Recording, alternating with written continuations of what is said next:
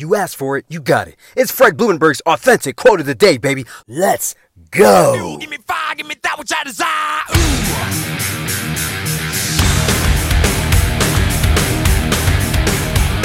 What is up? Today is Sunday, October 25th, 2020, and this is my quote of the day. You can find this message on any podcast platform. Also, make sure you go to my website, therealfredlee.com. You want to find out who I am, how I stay motivated, upbeat, ready to go in 2020.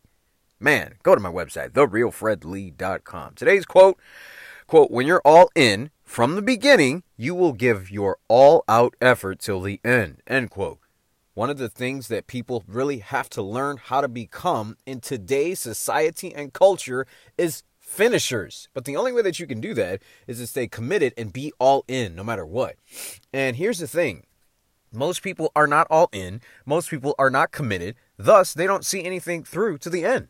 They just aren't. They want to see results in the beginning. They want to, feel good while they're going through the process, but that's not what this is about. It's about commitment. Are you all in and are you committed to finishing?